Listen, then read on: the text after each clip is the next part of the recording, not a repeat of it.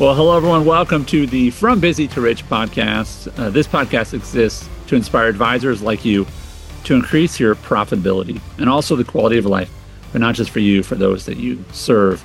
I am joined, as always, by our friend, Wes Young. Hello, Wes. How are you today? I am fantastic, Andy. And we're also joined by Justin. Justin is going to be chiming in more than usual today, which I'm excited about. We're going to talk about culture. We're going to talk about hiring. We're going to talk about recruiting. We're going to talk about the growth of your team.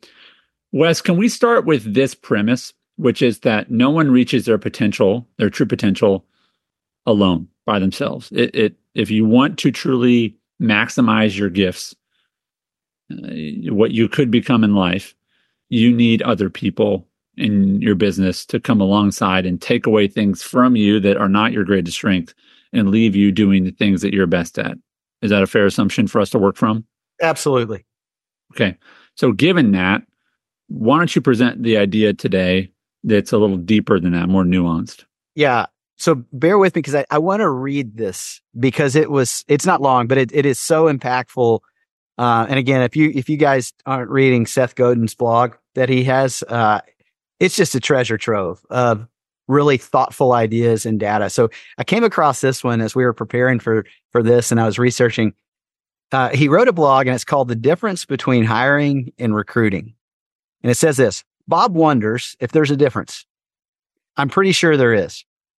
Hiring is what you do when you let the world know you're accepting applications from people looking for a job.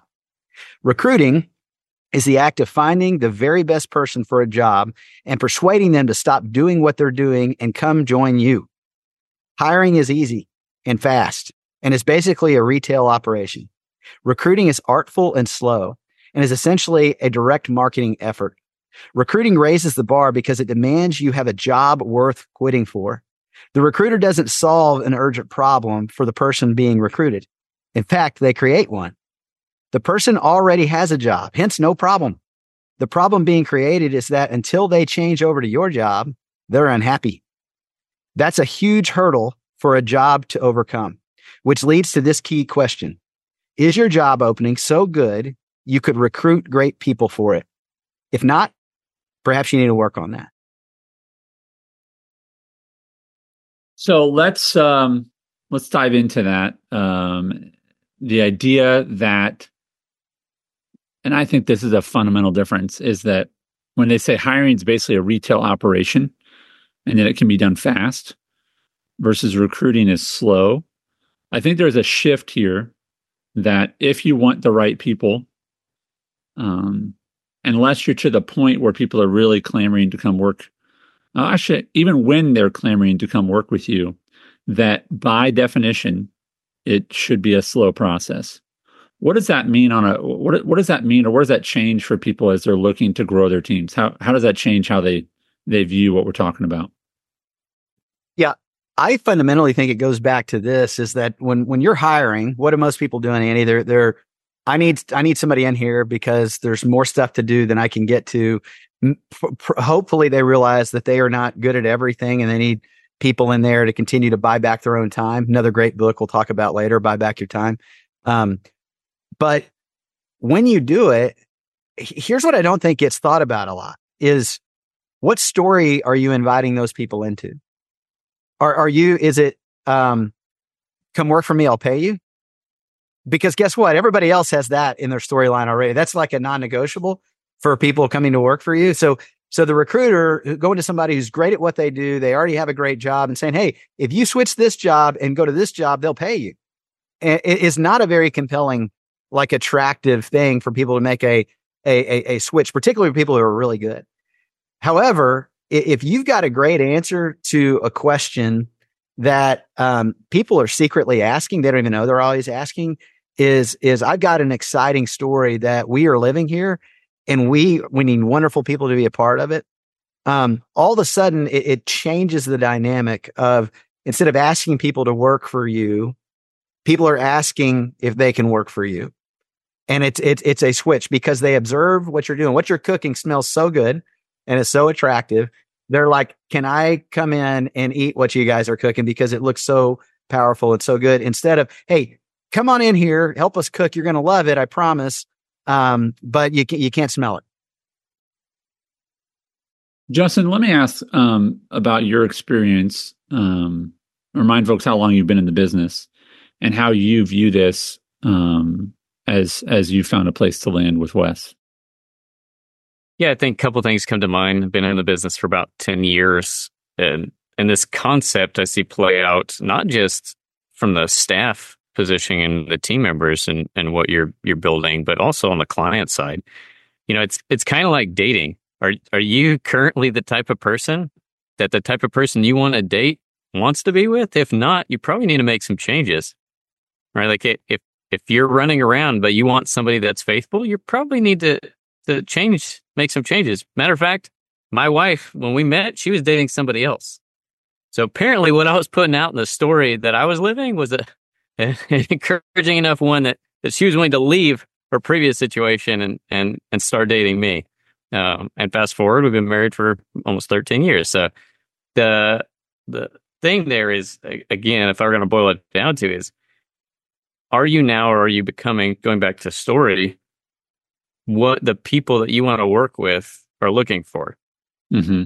Because if you're just like every other advisor, as an example, and there's not much of a future there or a vision to be a part of an opportunity, then you're not gaining anything. But if you're the Tom Brady of advisors, people want to come work with you, not just other staff, but clients want to come work with you.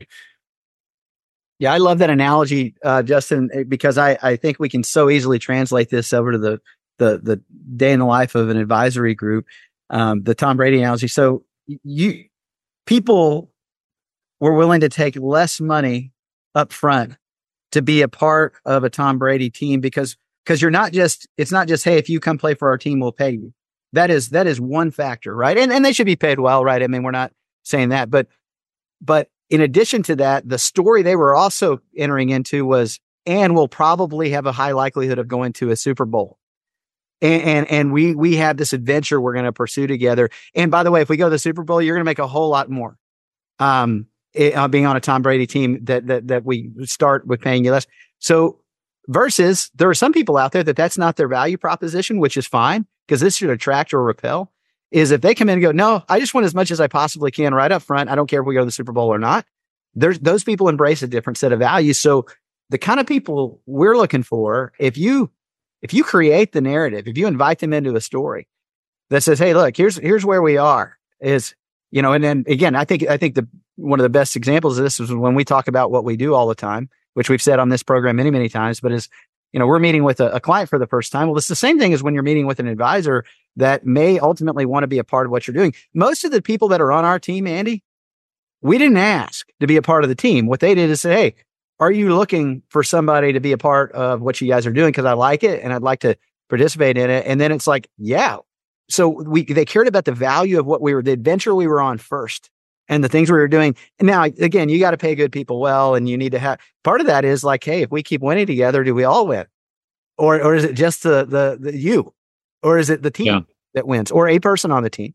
So I think it is so much about where are you and where are you going? For us first, what are the things you value about getting from where you are to where you want to go? And then when you're cooking that, the people that want to come aboard that train are going to seek you out as much as you put a job post out. Probably those people will notice it first. That's happened to us too. But I think it is so underutilized when it comes to both clients and when it comes to hiring. So what is true of Justin's situation? What is true of those who are joining your team? I want to encourage you who are listening or watching. There's no reason that you should be the exception to what we're talking about. I would submit you're not the exception. And if you think you are, you're putting an excuse in front of you that's not there. It might be there, but you put it there. It's like people who get stuck on an escalator. There's no such thing. The escalator stops, you just keep walking, right? But there's many people who just put an excuse and say, man, it's just people want more money than ever. Yeah, they do, right? But they're either worth it or they're not. And there's lots of people who are worth it. People don't have very good work ethic. Since people have been created, they have not had good work ethics, right? It's called the human condition. Does that mean everyone doesn't have good? No. What about millennials? Like, it's just all these excuses. But what about the fact that you know that there are great people out there and you can't control them, but you can control is yourself. You can control your day-to-day activity. You control the kind of people that are attracted to you. And I know this to be true, that there are always going to be places that people want to work. There's always teams that people want to play for. And to change that culture, I'm thinking about this, we're recording at the time of NFL playoffs. There's teams that stunk 3 years ago, and then they're in the championship game. Culture can change pretty quickly, especially if you are the primary person that dictates culture. Yeah. So I just want this to be an encouragement that if you feel like, gosh, I'm just trying to hire people, then instead use different language. So Wes, what kind of language or what kind of thought process do you have when an opportunity, the business is growing, maybe think about your last 2 hires? What is your attitude towards adding people to your team at this point of where your business is at? Yeah. So I would tell you this, Andy, we are always looking to add the right person to our team. And the right person is always starts with that they believe in the vision that we're carrying. And so for us, what that is our win organizationally is we help people, we inspire people to increase their profitability and their quality of life. Now, the way we do that is we have a process for that. Most of the people we work with are business owners, highly compensated corporate executives, and they fall into 2 categories. When we meet them, they've done a lot of planning, a majority of them. They've got great advisors as part of their team. The small majority have been real successful, just haven't done much at all as it relates to the work we do. But the one thing they all have in common, and this is like a fundamental life thing, they all have far more things they're trying to get accomplished than they have time to get to everything. Yeah. And in their effort to do as much as they possibly can, there's always stuff that's left undone. Sometimes it's stuff they're aware of, and that's fun. But quite often it's stuff they're not aware of that once they're made aware, they'd absolutely want to pursue it because it would increase their profitability and their quality of life.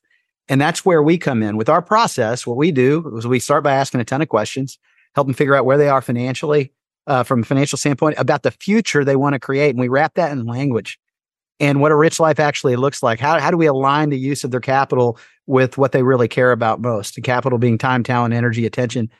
And then we can have some meaningful conversation when we understand those 2 things around those. So people in our business resonate with that. And when they see our process, they say, yeah, I want to be a part of that.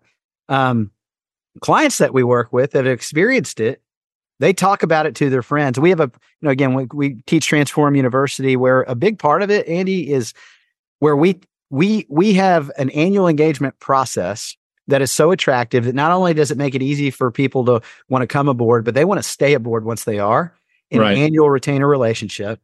And because they value not only just the transactional work that everybody does, which is the, putting products in place and managing money, but also the transformational things that you do, which is helping them think and see and move more powerfully. And it reminds me, Wes, of, you ask someone, why are you an Amazon member? And most people are, right? Yeah. But a lot of people are going to say, I like the free shipping. Other people are going to say, I like the selection. I like the prices. I like that I get movies. I like that I get discounts on this. I like that, I like the Whole Foods. The point is there's lots of reasons for them to like that.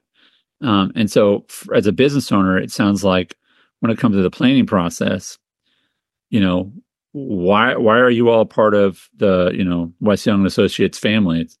They're gonna maybe give 5 different answers, right? Yeah. The problem most advisors have is when a client says, why do you work with so-and-so? Insert your name there. If you're listening, they'll go, I've been working. Got there first?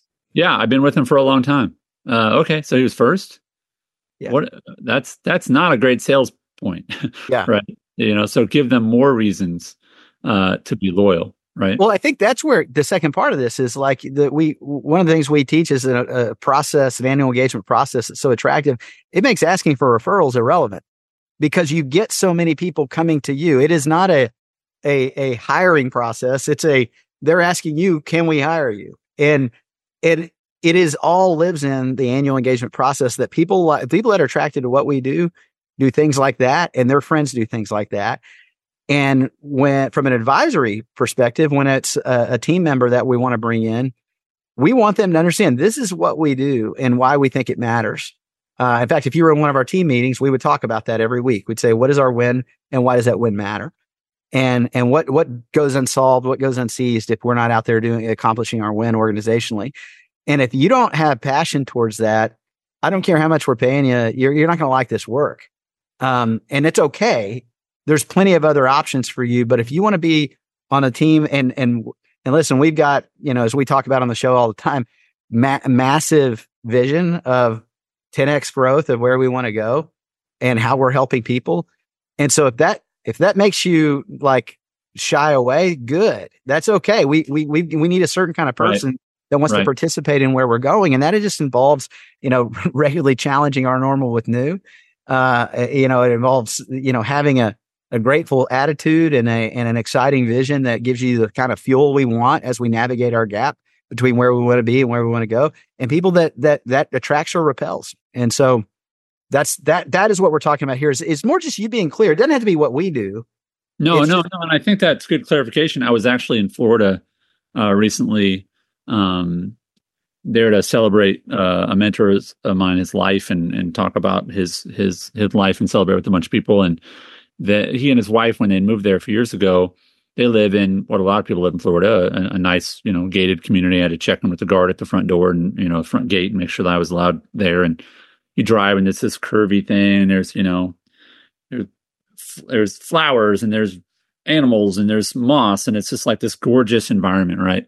Yeah. And I go to park and I'm like, it's like Mercedes, Porsche, Lamborghini, da da da da. And where some people would be like, I would hate to be around there. All those people, da da da da. And other people are like, this is the only place I want to be around.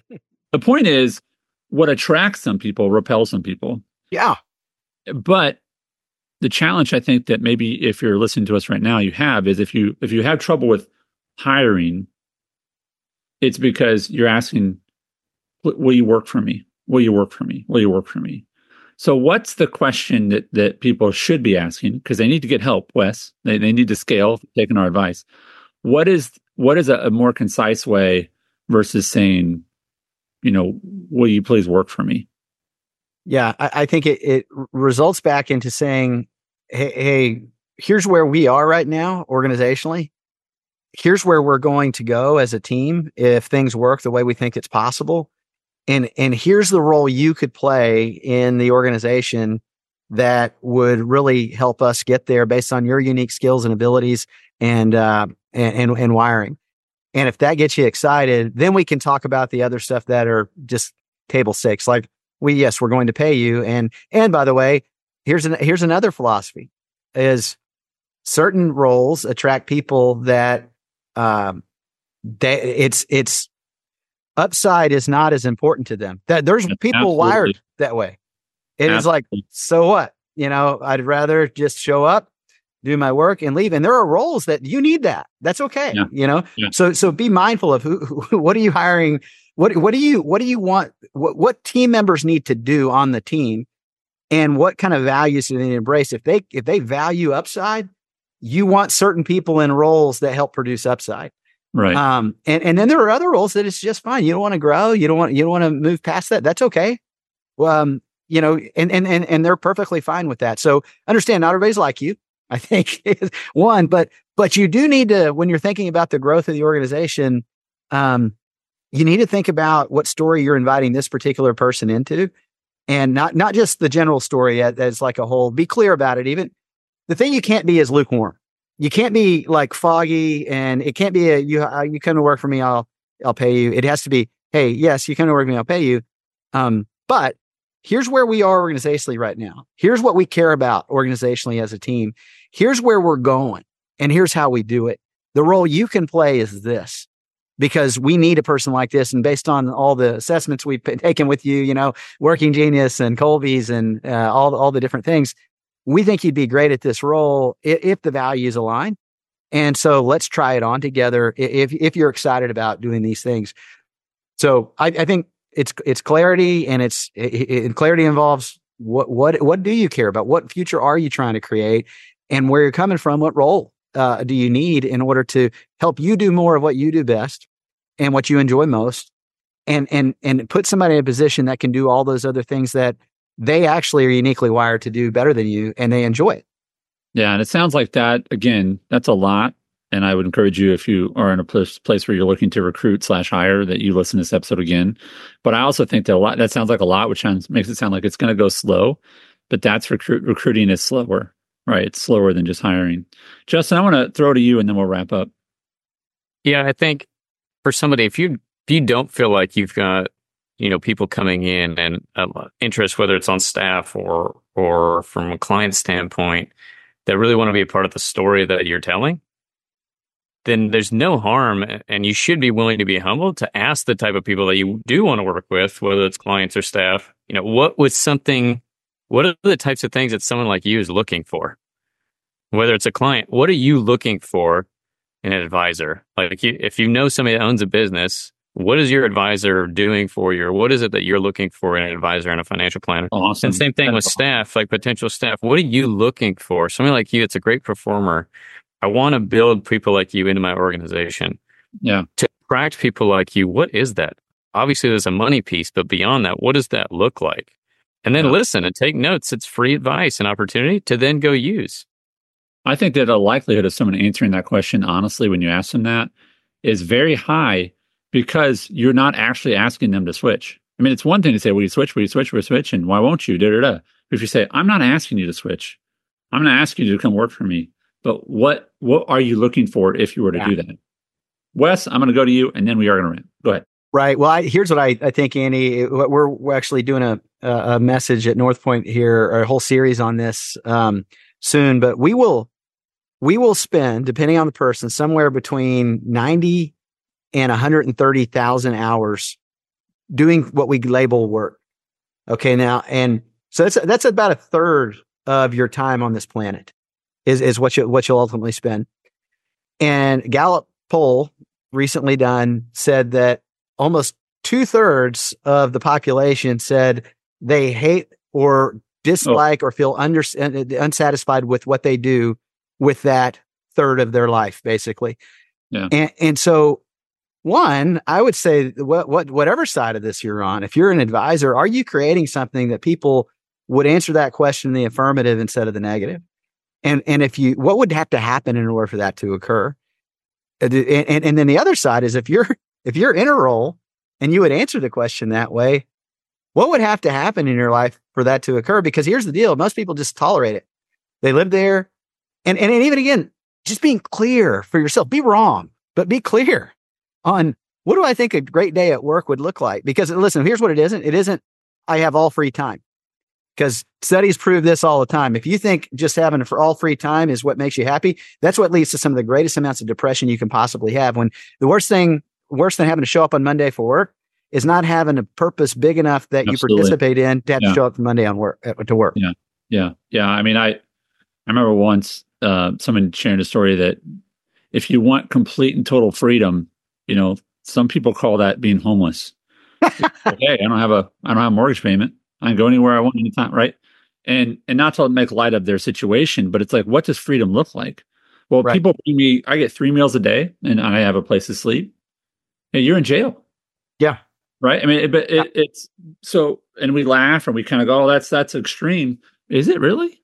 And so if people want to be part of something bigger, and I hope that that's what people will take away, is if you're having a hard time recruiting people or hiring people, again, focus on what you can control. And you can create a story. You can create an atmosphere, an environment, a culture that people want to be a part of. And that's true of people you want to hire, recruit, and or your clients that you want to work with. So gentlemen, as always, thank you for your time. Folks, I want to ask, and I've done this before, and I'm going to do it again. If you are listening to this right now, and I know you are because you're listening to this right now, on Spotify, if you go to Spotify, there'll be a place for you to rate this with a number of stars. That's how Spotify works. They don't let you type in words. You just give them a number of stars. Would you please rate us the appropriate number of stars that you like us? And if you don't, that's okay too. But if you're on Apple, if you're going there and write a review, that would be wonderful. It really, truly does help this show grow if you take just a minute to do that. So whatever app you're on, if you could leave us a review, we deeply appreciate it. We've talked the last few episodes about Transform University. You can go to wesyounglive.com to see when the next session is starting for that. And as always, thank you for listening. Wes and Justin, thank you for your time today as well. Thanks, Andy.